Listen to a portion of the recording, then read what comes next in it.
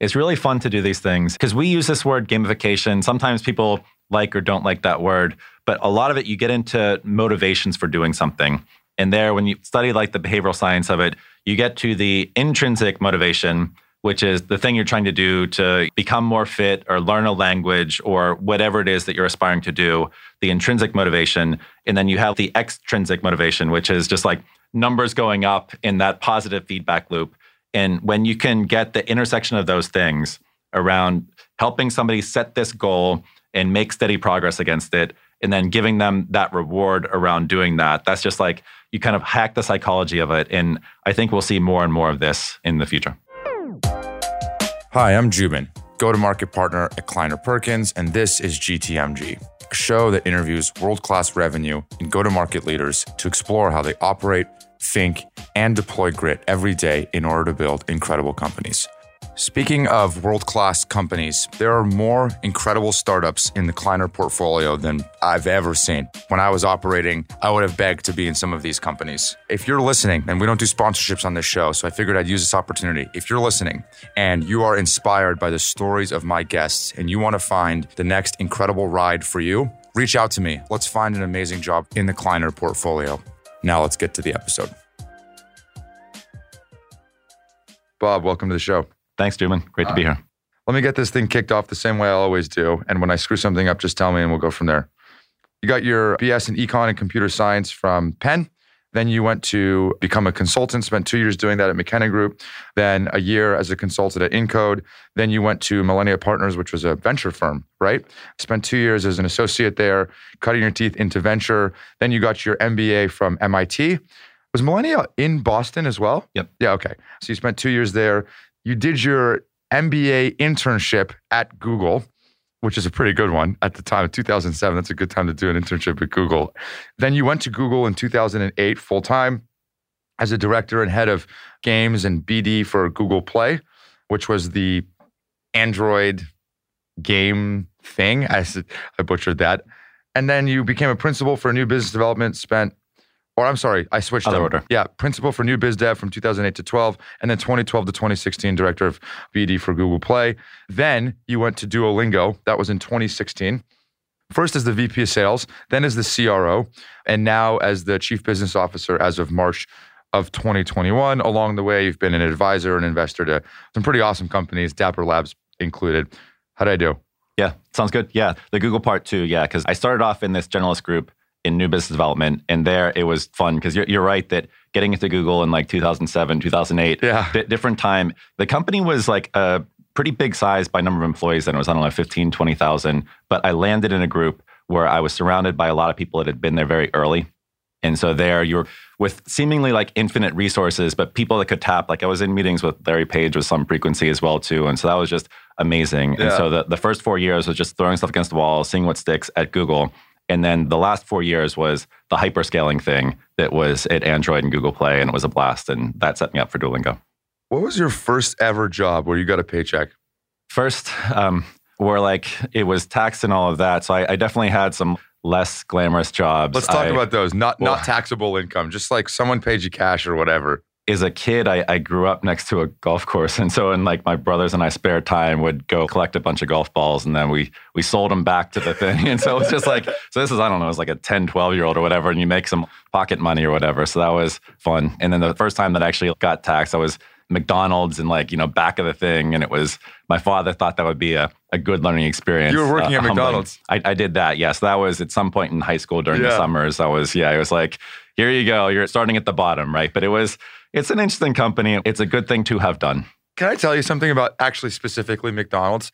I was with all of the McDonald's executives in Chicago 2 days ago. And I think sometimes that certainly me, but others, especially in tech, think of these organizations as old and stodgy. These are institutions of our culture and of our society. And these are really thoughtful people. McDonald's feeds 1% of the world every day. Yeah. The scale is nuts. Their cost per calorie to feed people is lower than anybody's. Yeah. It's like the cheapest in the world. And so I kind of think of it like, sometimes we're embarrassed or ashamed by like having a McDonald's job. Like, I don't know. They employ a lot of people. They have over 40,000 franchises. Yeah. So anyway, McDonald's. Yeah. And was that in Pittsburgh? It was, yeah, when I was in high school. So one of the things that when we were just chatting earlier, I asked you, it is the Peter Thiel question, but what's something that you believe that most don't? And your response, which I just want to unpack a little bit more, was that people take way too little risk in their life. What do you mean by that? For the conventional thing, it's very easy. Just inertia is a powerful force. And it's way too easy just to not have an opinion and to survey the crowd and just to have that influence your decisions. And for me, I mean, it's not like I've taken like the most risk. I'm not like some extreme anarchist risk taker, but doing it thoughtfully and strategically is really smart, right? And for me, part of it was when I was at Google and it was like, it's a great employer, a great company, a great brand. There's some people that just never leave. And if you play that out, I had a great 8-year history and career there, but if you're there for, 10 and 15 and 20, and I observe friends who get stuck in that situation. And all of us need that little nudge.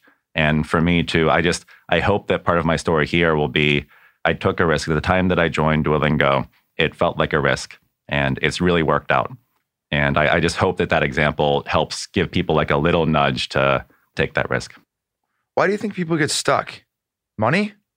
Money is part of it. And then I think one thing that was formative for me was my career.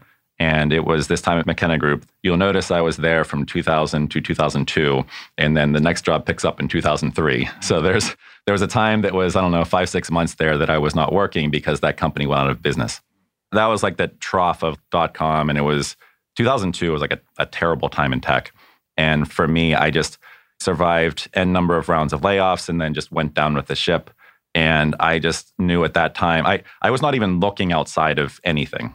So since then, I am super focused on my job, but I'm always just keeping my eyes and ears open towards other things, being open to opportunities. And I think other people don't do that, or I think too few people do that. Money is a thing, and then it's too easy just to continue like one foot after the other, and not keeping yourselves open to the lucky break or the lucky opportunity that might be elsewhere. Yeah. Let's imagine that I was a superstar employee on your team and I was having this conversation with you.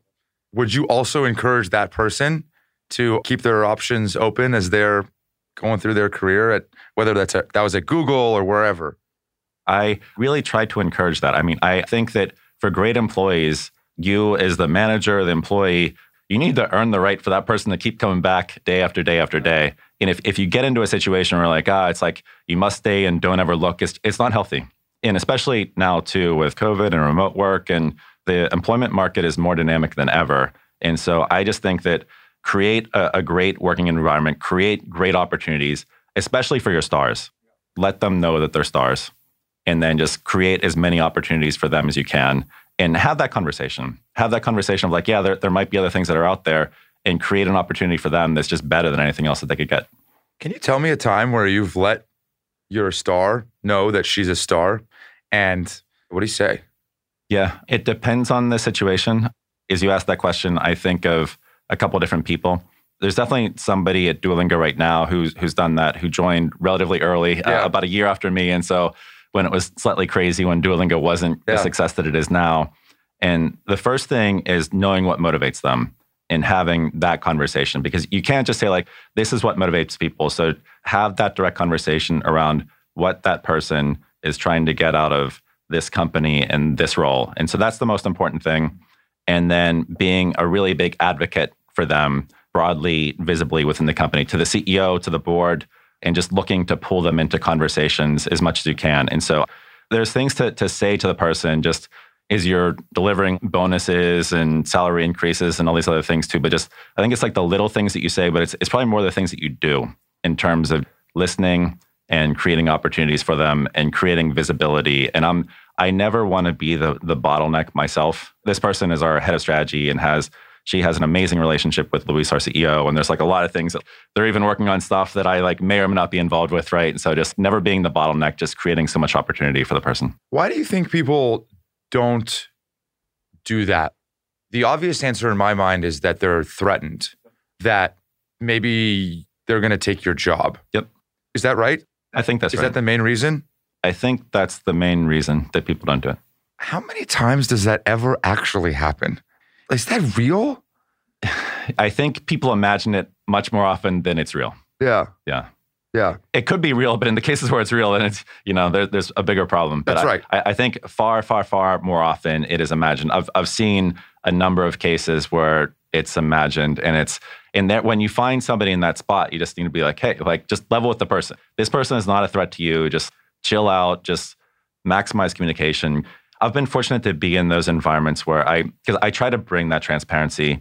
I've been fortunate, especially at Google and then also at Duolingo too, just being in environments where information is shared freely. And it's just really, when that can be the default, when that's the broader culture, it's really great, because sometimes you will have people who feel threatened and do hoard information. But when the dominant culture is sharing information, it just creates a really powerful company. Yeah. And back to the risk thing, when you were at Google, the Google Play revenue in the span that you were responsible for it grew like 25x.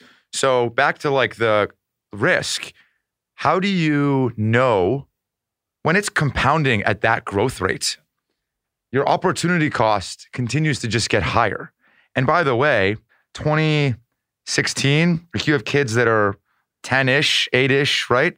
You're just having kids, or they're like little kids at that point. Yep. So not only does your opportunity cost go up in terms of the responsibility that you have, the money that you're making, the growth rates of the organization, but also your family and the personal commitments that you have.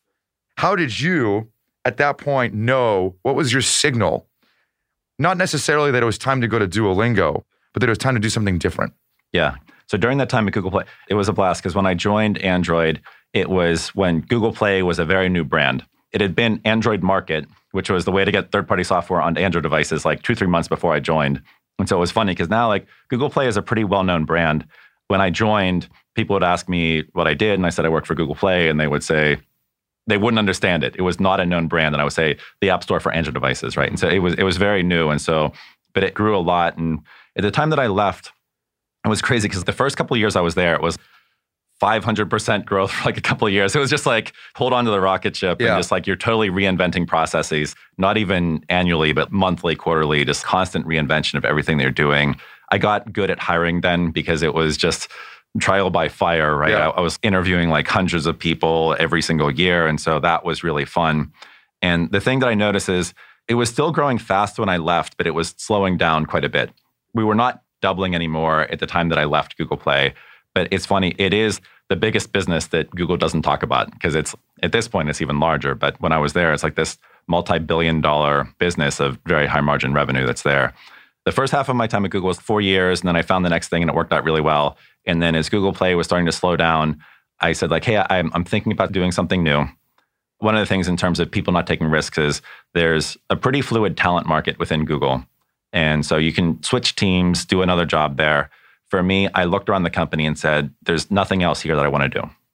And so for me, I thought I didn't want to do a less good version. So some team at Google that I didn't really care about, right. Where I was really blessed because I had a great experience my first 4 years at Google, and then an even better one during my second 4. And so I'm not going to do some lame thing next.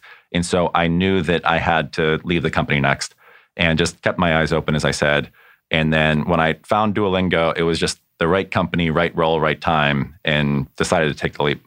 You don't have to answer this if this is too personal, but this is your decision, but it's a team decision. Yeah. It doesn't just impact you. Yep. Especially because when you didn't ultimately go to Duolingo, you moved cross country back to Pittsburgh with your kids and wife. How did that conversation go internally? Yeah. My wife is great. It happens that she is also originally from Pittsburgh. And so that was, for her, there was at least a draw.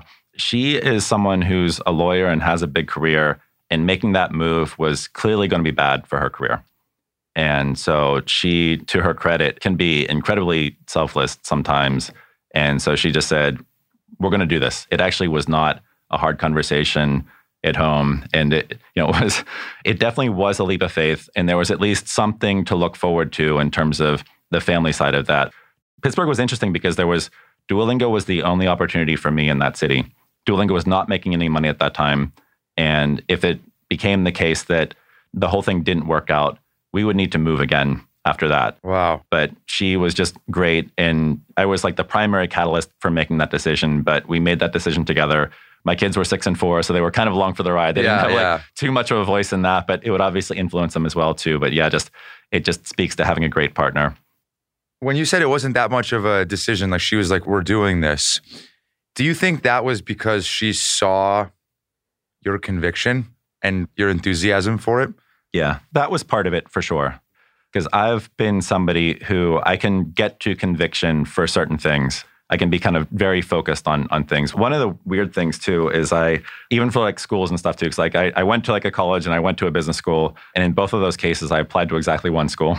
And so, which is kind of a weird thing for like a senior in high school to like, this was early decision or whatever else too. But I can be oddly focused and decisive on some of these things. And so I guess when she saw that in me, where I was just really focused on making this work. Similarly, 8 years before that, when I really pushed for Google in California, that was me really pushing for that. That was the job. That was the thing I wanted to do. Yeah. And that really worked out too. And my wife, Amy, to her credit, she was a little more resistant on that case. But I mentioned I spent that summer in California as well. And she came along with me, and that allowed her to be like, California's a pretty great place. Yeah, it's pretty good. Yeah, that's awesome. So you get to Duolingo, and this is where I want to spend the majority of this episode because the story is absolutely incredible. There are very few episodes that I have the privilege of doing where the head of go-to-market goes from 0 to public company. In fact, it might only be Chris Degnan I've had. There's very few, and these are the stories that I love to tell the most. In 30 seconds, can you tell the audience what is Duolingo?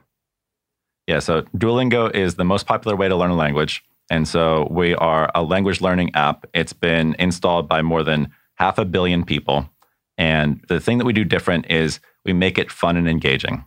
So what we've found for us is the hardest thing about learning a language, or really the hardest thing about learning anything on your own, is staying motivated.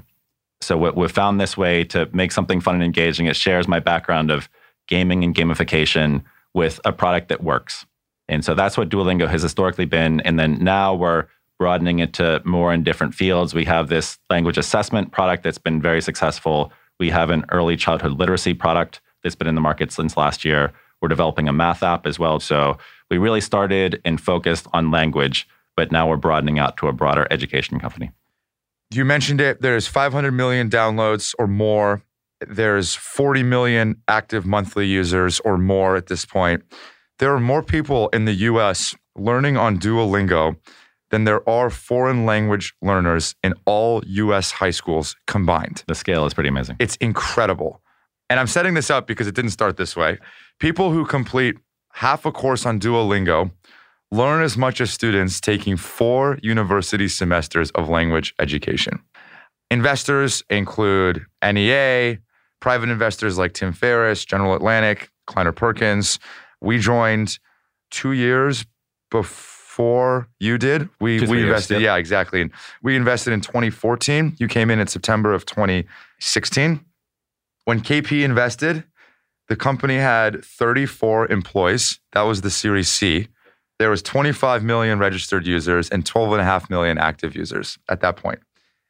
One of the first things that struck me as I was doing more and more on this, 34 employees, Series C. Yeah. $500+ million valuation. Yeah. The world has changed, yeah. 34 employees, Series C. In some ways, the world has changed, but in others, I'm like, pre-revenue company. Yeah. 500 million. Yep. That kind of reminds me of today. You know? Yeah. That was, at the time that I joined, no revenue, $500 million valuation. It's like, holy smokes. Sometimes it works out, sometimes it doesn't. In our case, it did. Like, even at that point, like those were not the valuations then. Yeah. So you're walking in, moving the family across country as the first leader of monetization. There's zero monetization going on at this company. There's just a bunch of active users. And, as Chris Merritt from Cloudflare said, I asked him, Chris, how did you know that this was a good company? He said the freaking phones wouldn't stop ringing. But they didn't know what to do. They just had this incredible user base with a very product-oriented CEO. And so you move the family across country. You have a $500 million valuation plus, Yep. at least, by the way, that's the minimum bar, that you have to then build a monetization strategy to. How long did it take before your first oh shit moment? not that long. Yeah, I mean, so there's a reason that the company commanded that valuation, right? Like the team is amazing, the product's amazing, the audience was big, but the thing at the time that I arrived that the company had clearly not figured out was monetization. One of the things that convinced me to take the job was that we clearly didn't have a plan for monetization, but it was clear to me in speaking to Luis before I joined that he was completely serious about the mission and providing access to education, but he was also totally serious about building a big business. You could see it, you could feel it in terms of what was there. And so I was like, I knew that foundation was there, but we didn't really have a plan in terms of how to get there too. And we were throwing stuff against the wall and seeing what stuck. And definitely like some oh shit moments. I mean, monetization at the time that I joined was 3 engineers and a designer.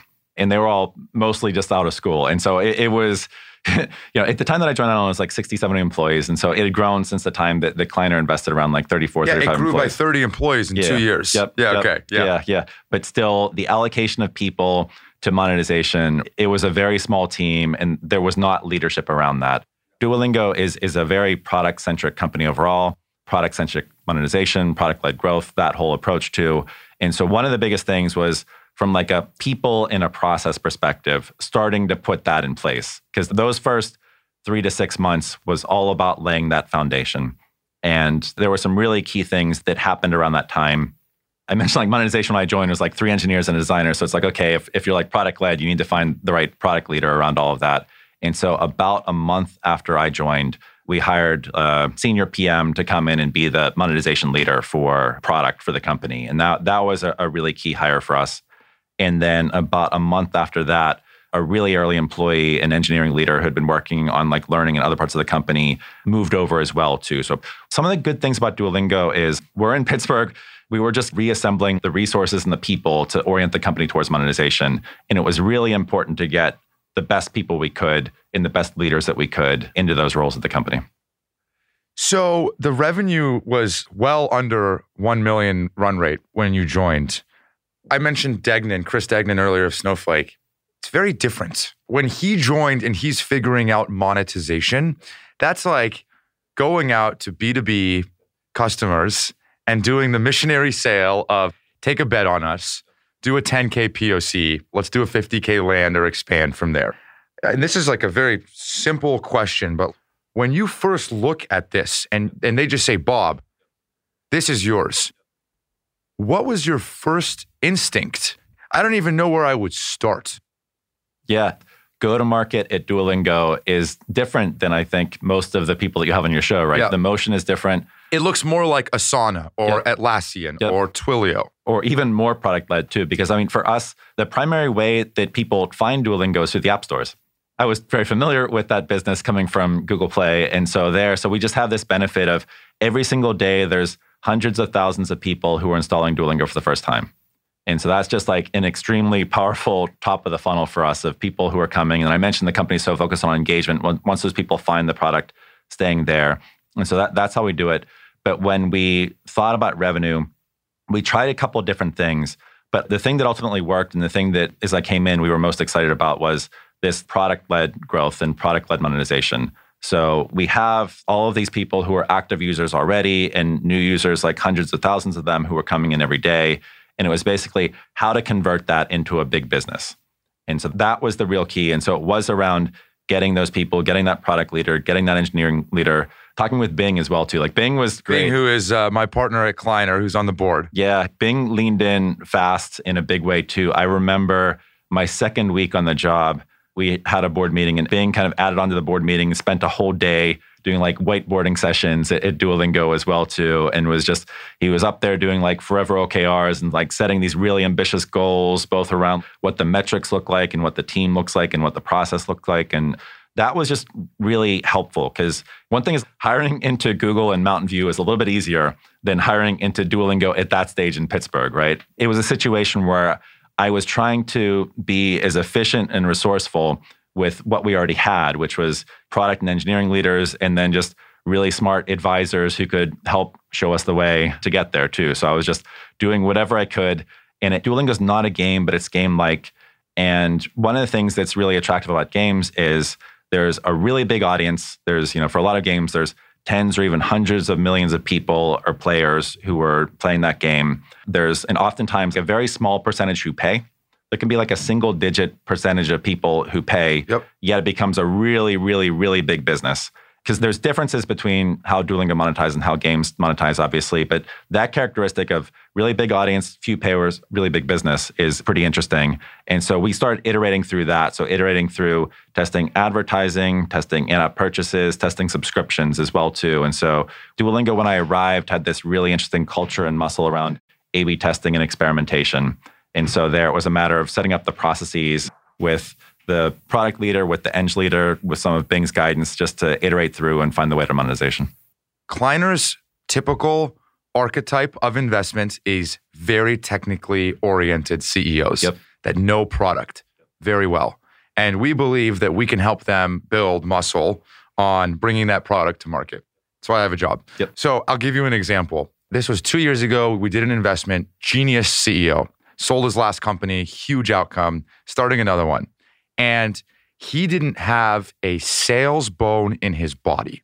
And my instinct is always to say that the CEO should really sell the first 10 to 20 customers in a B2B business. In this case, I think the CEO should get to at least 100 or a few hundred K of ARR before we bring in a sales leader or a salesperson or anything, because it builds empathy and it builds understanding of how difficult that process is.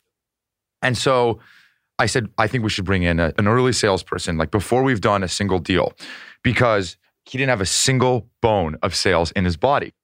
And it was early, and brought him in. And 3 months in, I get a call from my partner. Hey, he wants to fire this guy. And then I get a call from the CEO. I think we want to let him go. What do you think? And I said, no way. I said, but why? Tell me why. And he said, well, he's not setting as many meetings as me.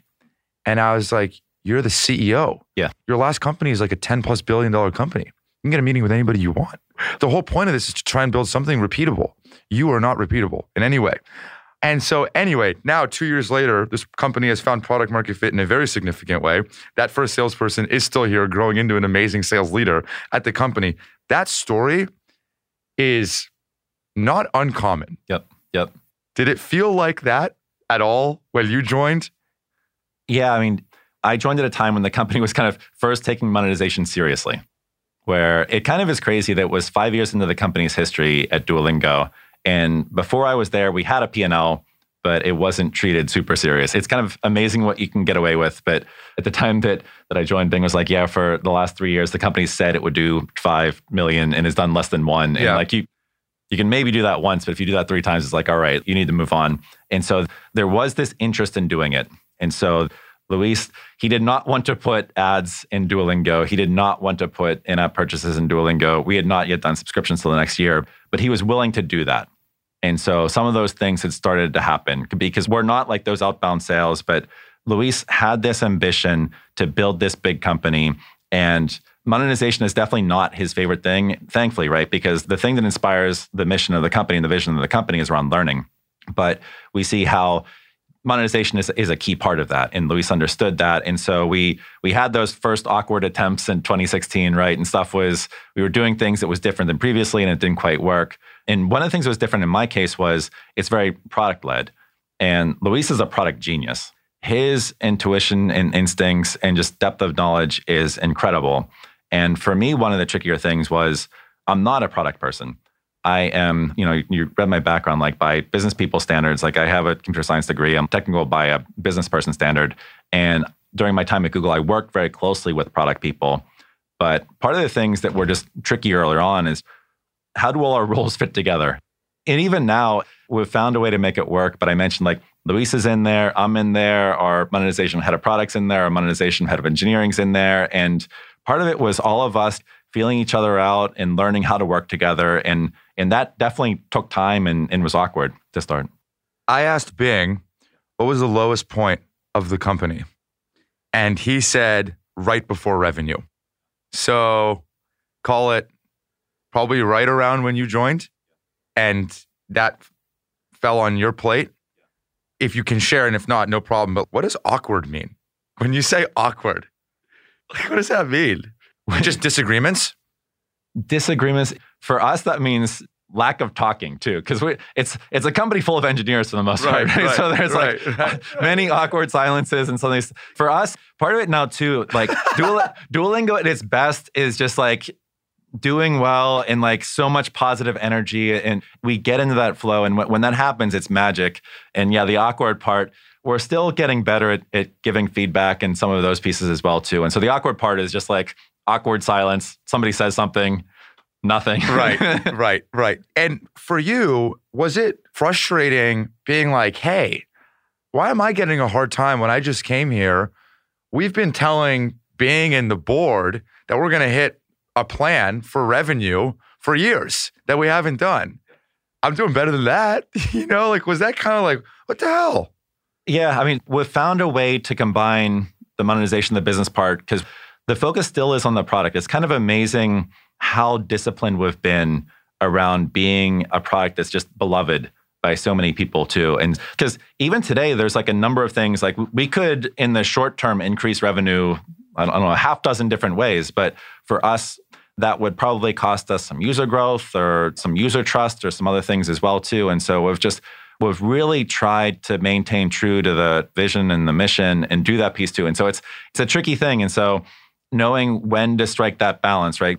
We have a really big culture on A/B testing. And there, as we started into monetization, there can be a balance between growing bookings and what impact that has on user growth as well too. And so knowing how to make those trade-offs, developing the frameworks and the decision-making processes of doing that. And so it's interesting because as I come in, and the first couple of years, we made steady progress. But 2016, I just arrived. 2017 was like a good year, but it wasn't crazy good. 2018 was another good year.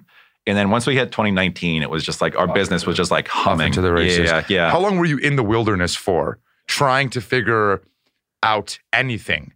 It depends on how deep into the wilderness, right? Because for us, the first 3 to 6 months was just a mess. And like where you're going back to your house and saying, honey, what do we do? What did we do? Yeah. So there was that.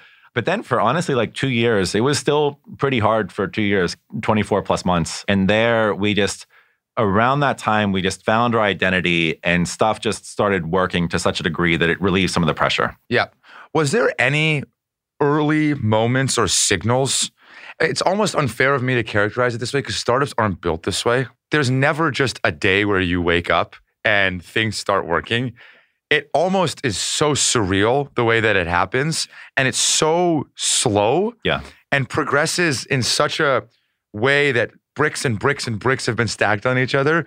And you don't just put one more brick and then all of a sudden the gate to Narnia opens. But was there any things, early monetization strategies, early things that you put in the product, early hires that you felt gusts of wind at your back that were super encouraging, that gave you the courage to continue to move forward? Yep. On the people side and on the process side. So I mentioned that product leader and then that engineering leader who was the first couple of months.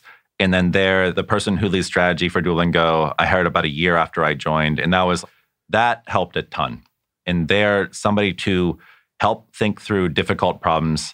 The company was great around throwing stuff against the wall and seeing what stuck.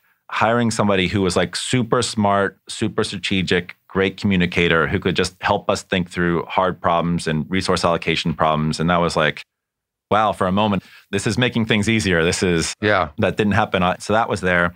And then from like a process or metrics perspective, we just got in the cadence. I mentioned before I joined, the company didn't have any forecasting approach at all, right? It was just kind of like pick a number and do a thing. And so we built a bottoms up. Our forecasting approach that first quarter I was there was a total disaster. We were just kind of picking numbers. But a big thing was, I joined in September of 2016. So we were later then. Now we're more disciplined with our planning process. But when I first joined, it was November, December of like 2016. What's our number going to be for 2017? And they're like, how ambitious should we be? And I remember that part too, because that was really important, laying that scaffolding for how we're going to work and then setting that process in place in terms of how we're going to go chase that number. And that was like a really critical time period. Did you ever feel like you were stuck in the middle? What I mean by that is, you don't remind me of a rah-rah sales guy. Correct. You don't remind your CEO of a very, very technical product guy. Correct. You're kind of stuck in the middle, you know? Yep. So you can't fit the stereotype of that chest-thumping sales leader, but you also can't fit the PM, really, really technical product guy. Yep. I am still trying to figure out what I want to be when I grow up functionally, but it's like, it's worked out so far. Does that make sense? Yeah, no, totally. Oh, man, that's funny. There's a lot of people listening to this. Man, I know there's a lot of people in the Kleiner portfolio listening to this. Any tips on changing culture in the early days from product to revenue and go-to-market orientation? There are a couple things. As I was trying to fit in and be part of the company, and I was just speaking to people that I had known, some of the better advice that I got was, don't try to fit in by your performance. Like, that's really important. But if you only just focus on that, that is not enough. Focus on getting to know your colleagues and CEO and founders as people. And you can forget that part too. You need to like totally execute against what you're doing. But for me, that I didn't totally fit in when I joined, right? Both of our co-founders, like CS PhDs and like very technical, great people though too. But you know, I mentioned I had kids. Like, I was the first member of the team to join who had young kids. And so that's 70 people in. Of like the senior team. Wow. And that was, you know, it's there we were hiring a lot of people right at undergrad. So It's like just kind of a different profile. And so there. Out of like Carnegie Mellon or something. That was kind of the default. Yeah, that's like and so just some differences. And I'm somebody who works hard, right? It's one of these things of like, hey, if there's work to be done, I'm there until everything's done. But if the work's done and you're just all hanging out, I had other things that I cared a lot about, right? And so just some of that was really important, and thinking through how you fit in across a lot of different dimensions. And so that was an important piece for me, because I'm trying to succeed and hit the number, and you can be too focused on that and think like, hey, if I'm just successful from a metrics perspective, that's going to be enough. It just focusing on building those relationships was something that I probably didn't do enough in the first 6 or 12 months. And when I started doing more of that, it really made a difference. Yeah, that's good advice. I got to ask you, knowing what you know now, would you do it again? Well, I mean, knowing how it turned out, yeah, sure, fine. But I mean, knowing what you know now about how hard it is, would you join another pre-revenue startup, not knowing the outcome? Yeah, you don't know the outcome in advance, but it's been great. The answer is yes. And then it's, how do you know, because there's a lot of companies out there. So how do you know which one could be that special one that's worth the pain, that's worth all the struggle that you go through? And everybody says focus on the people, but it's like, hey, you're going to spend the next 5+ years with these people. And so I would evaluate anything in the future, or other people would evaluate something, just really as much as you can, get to know the key people in the company, because that's the thing that is most important. And then make sure it's a problem that you want to work on, that's something you just want to steady progress working on it. I mean, for me, education in general is, I spent time in gaming, and there's all this time spent on gaming, and towards what end? And so my ability to, at Duolingo, take what I had learned from a gaming background and apply that towards education and helping people develop habits, and a daily habit around education was really great. And so if those things are in place, if you find a really amazing team working on a really compelling product and problem, then yeah, go for it. It's really refreshing to hear you say that. I get pinged a lot by our audience, those that are listening right now, on, hey, Joubin, I'm inspired by your guests. I'm inspired by how brave they are. I'm inspired by the risk that they take. Yep. And you went through the dark days of company building and came out the other end and are raising your hand like, I would do it all over again. Totally. And sometimes I think hard things are worth doing. Yep. Because they're hard. Yep. So it's really cool. In terms of my decision process for Duolingo as well, one thing I want to call out is, before I joined, I talked to a couple of friends who had been in similar types of roles, where they were not founders, but they were exec team members at earlier stage startup. One guy who was at Reddit, so he saw like some seriously like messy stuff during the early days there, but in like 3 different people, one in like a sales role, one in a product role, one in more of a hybrid closer to me role. And there, I just remember speaking with them, and kind of similar maybe to the dynamic that your audience is getting to the guests, of just being like, these are my people. This is my tribe. And that was actually helpful in motivating me to be like, hey, Google's a great company, but for somebody who's going to be there their whole career, I felt less affinity to that person that just kind of stays the course and a lot more affinity towards the person who takes the risk. And that helped me make that decision.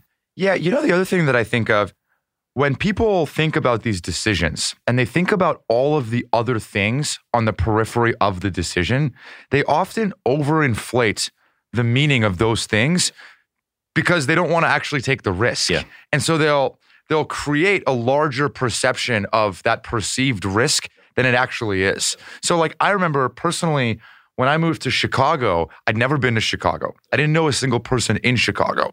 And I was going for an objectively just great opportunity for me, for my career. And I had all of these fears of, where am I going to eat? Who are my friends going to be? What am I going to wear? All the things that always get settled in the dust, no matter what. They always get figured out. And ultimately, in some weird way, when you're going for a mission and a job that you're so excited about, it's almost easier. Yes. Because you're so focused on that job that all the other things actually matter way less than if you were to say, I'm going because I want to try a new city. That becomes a lot harder. Those things actually do carry more meaning and value. Do you agree with that? Yeah, totally. Okay, so we get through the early days. So your first year, how much revenue did the company do after you joined in September? So let's call it of 2016. So in 2017, how much revenue did Duolingo do? Do you remember? Yeah, about 13 million. 13? Yep. Went from 0 to 13. Yep. We hit about like 1, kind of like rounds up to 1 in 2016. Yeah, so we went from 1 to 13 the first year. There was a reason why Duolingo was valued the way it was. I mean, we had this big audience, and at that time, we were finally taking this product-led approach and giving ourselves permission to make money from our learning app. And so there was this latent potential that was there that you could see it. When you start from such a low base, you can have like a big multiplier. But yeah, it was clear that we were onto something. So that was 2017, you got to 13. Yep. And then how about 2018? Yeah, these are bookings because it was the thing that we focused on more. It was 36. 36. Yep. So that summer, Bing, I talked to him before this, obviously, and Bing, who's on the board, he said, I joined Luis at an offsite about 3 summers ago, which was 2018. So like you're in the inflection of going to 36, probably somewhere in the 20s at this point. So the question that I posed to Bing was there a moment in the company where everyone looked at each other realizing we have something, like we have a tiger by the tail? And Bing shared the story. I was at an offsite with Luis where he asked what it would take to be a public company. And I said 100 million of run rate. So he set that as a company goal. And he said no other exec at that point was really thinking about that because we were just so quickly, we went from the wilderness to insane revenue growth. Do you remember that time when it was like, okay, we're going for it? Yeah. We were finding our identity as a business. And so that was a really big part because we were testing across stuff because in 2017, I mentioned that was the number. The first part of that year, we actually drove most of that through ads, because that was the easier thing to start. And advertising is still like ad monetization is still part of what we do, but we have become a consumer subscription company. And so it was basically in 2018 that we acknowledged that and that became our identity. And then once we had that alignment, then we just turned the Duolingo machine against it and we just started optimizing everything and away we went. That's amazing. And at that point, were you then staffing a team or was it still a pretty slim team? Because revenue was always funneled through a product lens. Yep. That was the main thing. Yeah. So we've stayed quite lean in terms of business functions. It's pretty great, honestly, because some people measure by like however many tens or hundreds or thousands. If you can have a company and you can have these amazing metrics of users and bookings and revenue, and it's really resource efficient, it's pretty amazing. Yeah. So company went public in a few months ago? Yep. Yeah. Congratulations. It's a $6.5 billion company now. Amazing. In retrospect, what do you think of the timing of that IPO? You think it was too late, too early? You wanted to gnaw off some more chicken on the bone? Or what do you think? I think from the time that I joined, it was the right timing. There's other questions around, like with regards to monetization, do Luis and Severin, our co-founders, wish they had started the right time, earlier, too late? I think they wish they had started a little bit earlier. But with regards to going public, I think we went at the right time. There's a couple things there. One is Luis has wanted to go public for a while. And so it's really good because when you find a founder CEO who really embraces that, who doesn't want to just stay private as long as possible, but really embraces the challenge of operating a public company. So he's been that case for a while. I remember seeing Luis on television, CNBC, whatever, in 2017 and being like, we're taking this company public.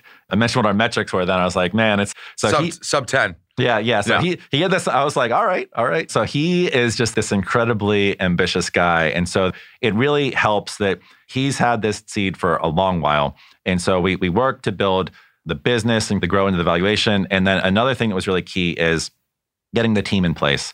And so we were really fortunate where right in like the weeks and months before COVID, we brought on a couple of really key people setting us up for our IPO, where we brought on a CFO, a general counsel, and a head of FP&A in like the month before COVID.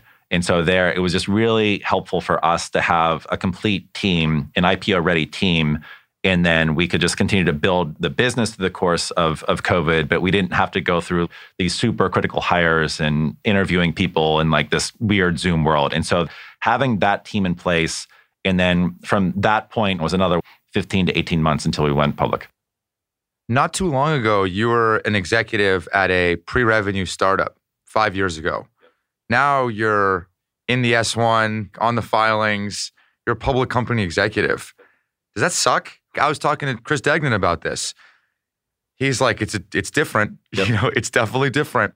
And the motivation is very different. He's had to recalibrate what motivates him. How do you think about that? Yeah. We're probably too new into it to figure out exactly what it's like. For us, overall, we have a goal to continue operating as similarly as we did previously as a private company, because we were doing a lot of things right. And we have a really important culture at the company, including around just trying to be as transparent as we can internally within the company. And we're also like a very mission-focused company as well. And so we absolutely don't want it to be the case that we go public and all of a sudden it's a right turn and we're a different company, right? Yep. We want to be as much the same as we can. Our finance team is, growing, and there's a different level of discipline and rigor, especially with regards to forecasting. And so we're continuing to change and upgrade processes.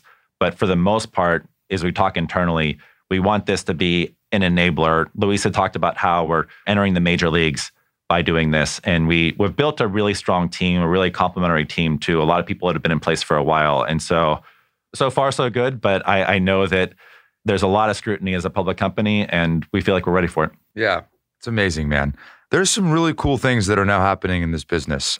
Duolingo is now accepted by most US colleges as a test of English as a second language. It's a $49 test. In 2020, it was bought almost 350,000 times, like as a certification, certified by universities. How incredible is that? Yeah. I mean, what do you think about language? I have a very strong opinion on the value of language. And, my parents immigrated here from Iran. I didn't speak English till I was in first grade. First grade, I was in kindergarten. I couldn't speak English. I made fun of a lot. And learning Spanish was very easy for me because I had a muscle around learning language at a very young age that I'm now so grateful for.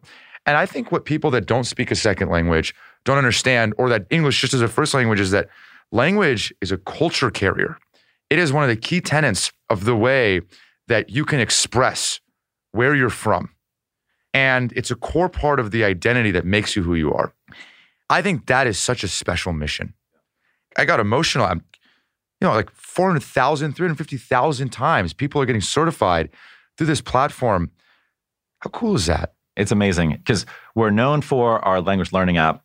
We have this second business that from last year has really broken out and becoming very successful around English language proficiency.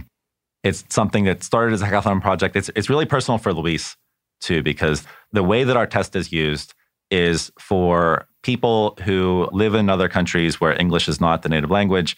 If they want to come study in the United States for college or grad school, they need to take an English proficiency test. And the primary one is this test called the TOEFL, the Test of English as a Foreign Language. It's something that's been the test for decades and decades.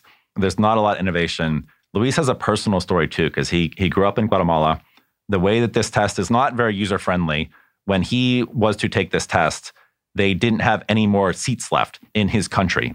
He actually had to fly to a different country, which was like not the easiest thing, not the safest thing, just in order to take a test to be considered to study in the United States. And so it was a really personal thing for him in terms of using technology, bringing more access, breaking down barriers. And so a very personal thing. And so we created this online test just to make it more accessible, because there's so many parts of the world where they have these testing centers, but changing from that to being able to take this test anywhere you have a laptop is just incredibly valuable. And so for us, just taking more of the education system and digitizing it and bringing it online is remarkably powerful. So we've had this really innovative product for a while. Higher education is slow to change, but the pandemic is resetting a lot of behaviors. And so for the last bunch of years, we worked on this test. And then last year, we found product market fit for our test last year. And it's really rewarding to see. And as we increasingly think about what motivates us and the reason that Duolingo exists, part of it is around just changing people's lives. And this test, I mean, our language app does it, but it does it in less visible ways sometimes. Our test is really remarkable, of people who are able to study at these really special places who might not have even known they existed and weren't able to meet the requirements of doing so. And we're enabling them to take this step. And it's really amazing to be part of that process. Has this company changed the way that you think about the value of language? Has it changed the way that you would want to impart the spirit of learning a language to your kids? Has it changed any of that perspective for you? It has, because I'm a kid who grew up in Pittsburgh, right? We all start in the same place, but it is, for my kids even just to observe, they observe their parents' careers. And from the time that they were, 4 and 6 to now 9 and 11, they've seen this thing. And it's cool that they're surrounded by other kids who are not native English speakers as well too, and just having some of those experiences. And so it has definitely encouraged me to show them more parts of the world and travel. And I think for them as well, creating a product out in the world, they're kids, they play games, they use YouTube, but creating a product that can help them learn, and specifically learn languages, that feels more fun, that feels more like the other products that they spend all day using. That's really like trying to meet them there, right? Trying to both inspire and for them to understand the importance of language, but to give them a tool that they would love to use to help them get there. That's amazing. One of the things that you had mentioned earlier was the way that you've gamified the platform. And one of the key tenets of that gamification strategy was streaks. And so a streak is a way to tell the user that they have X amount of days stacked on top of each other that they've learned Spanish or Chinese or whatever it is. That drove a lot of signups, right? Yes. And a lot of usage. Yep. I have a meditation app that I use every day. And it absolutely works, the streaks thing. In fact, even more so, the accountability, the social accountability of these streaks. We have a company internally at Kleiner, Future Fitness, that tells me how many days in a row, and then I get a reward if it's 7. My Apple Watch, if I work out 7 days in a row, I get a star. Yep. It's nothing. Yep. Like I'm a 5-year-old. I just imagine there's some interesting learnings that you all had about human behavior and incentives and the ways that those work when you were putting this stuff together. Yeah, for sure. It's really fun to do these things. And because we use this word gamification, sometimes people like or don't like that word, but a lot of it, you get into motivations for doing something.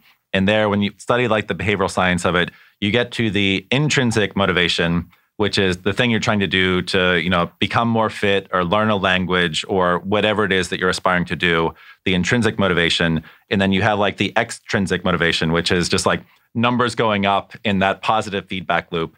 And when you can get the intersection of those things around helping somebody set this goal and make steady progress against it, and then giving them that reward around doing that, that's just like you kind of hack the psychology of it. And I think we'll see more and more of this in the future. It's amazing. Are you hiring? If so, what are you hiring for? Are there any key roles that you want to shout out now? And what's the best way to get a hold of you? Yeah, always growing. So maybe 2 that I would point out now. So looking to build a muscle around M&A and corp dev. And so somebody coming in to lead that function is one. And then a second is, do we continue to build out our strategy team, have a director on our strategy and biz ops team? That's another really important role for us. And so those are 2 that I would call out. And in terms of getting in touch, Twitter's a good spot. My handle is just at my last name, @Mies. Cool. Last question. What does the word grit mean to you? Grit is, because there's been some hard days that are there, right? And so for me, it means just somebody who is always looking to make that forward progress, just continuing to make forward progress, even in the face of pain or negative feedback, or somebody who is very resilient and the person is unstoppable. And there have been times for me when I've had that where it's the voice in my head is like, just keep going. That's what I hear. And I've seen that other people at Duolingo as well too. And so it's part of what makes the company special. Congrats, man. Congrats on an amazing run. Glad we could have been a small part of it. Amazing. Looking forward to what's next. Bob Meese, thank you. Yeah. Thanks so much, Jubin. Great to be here. That's it. Thanks for listening. If you're just discovering the podcast, we have a lot more episodes with CROs from organizations like Snowflake, Twilio, Slack, LinkedIn, Box, etc. If you want to keep up or support the show, the best way to do so is by following us on Spotify, subscribing on Apple, and leaving a review. Thanks. Talk soon.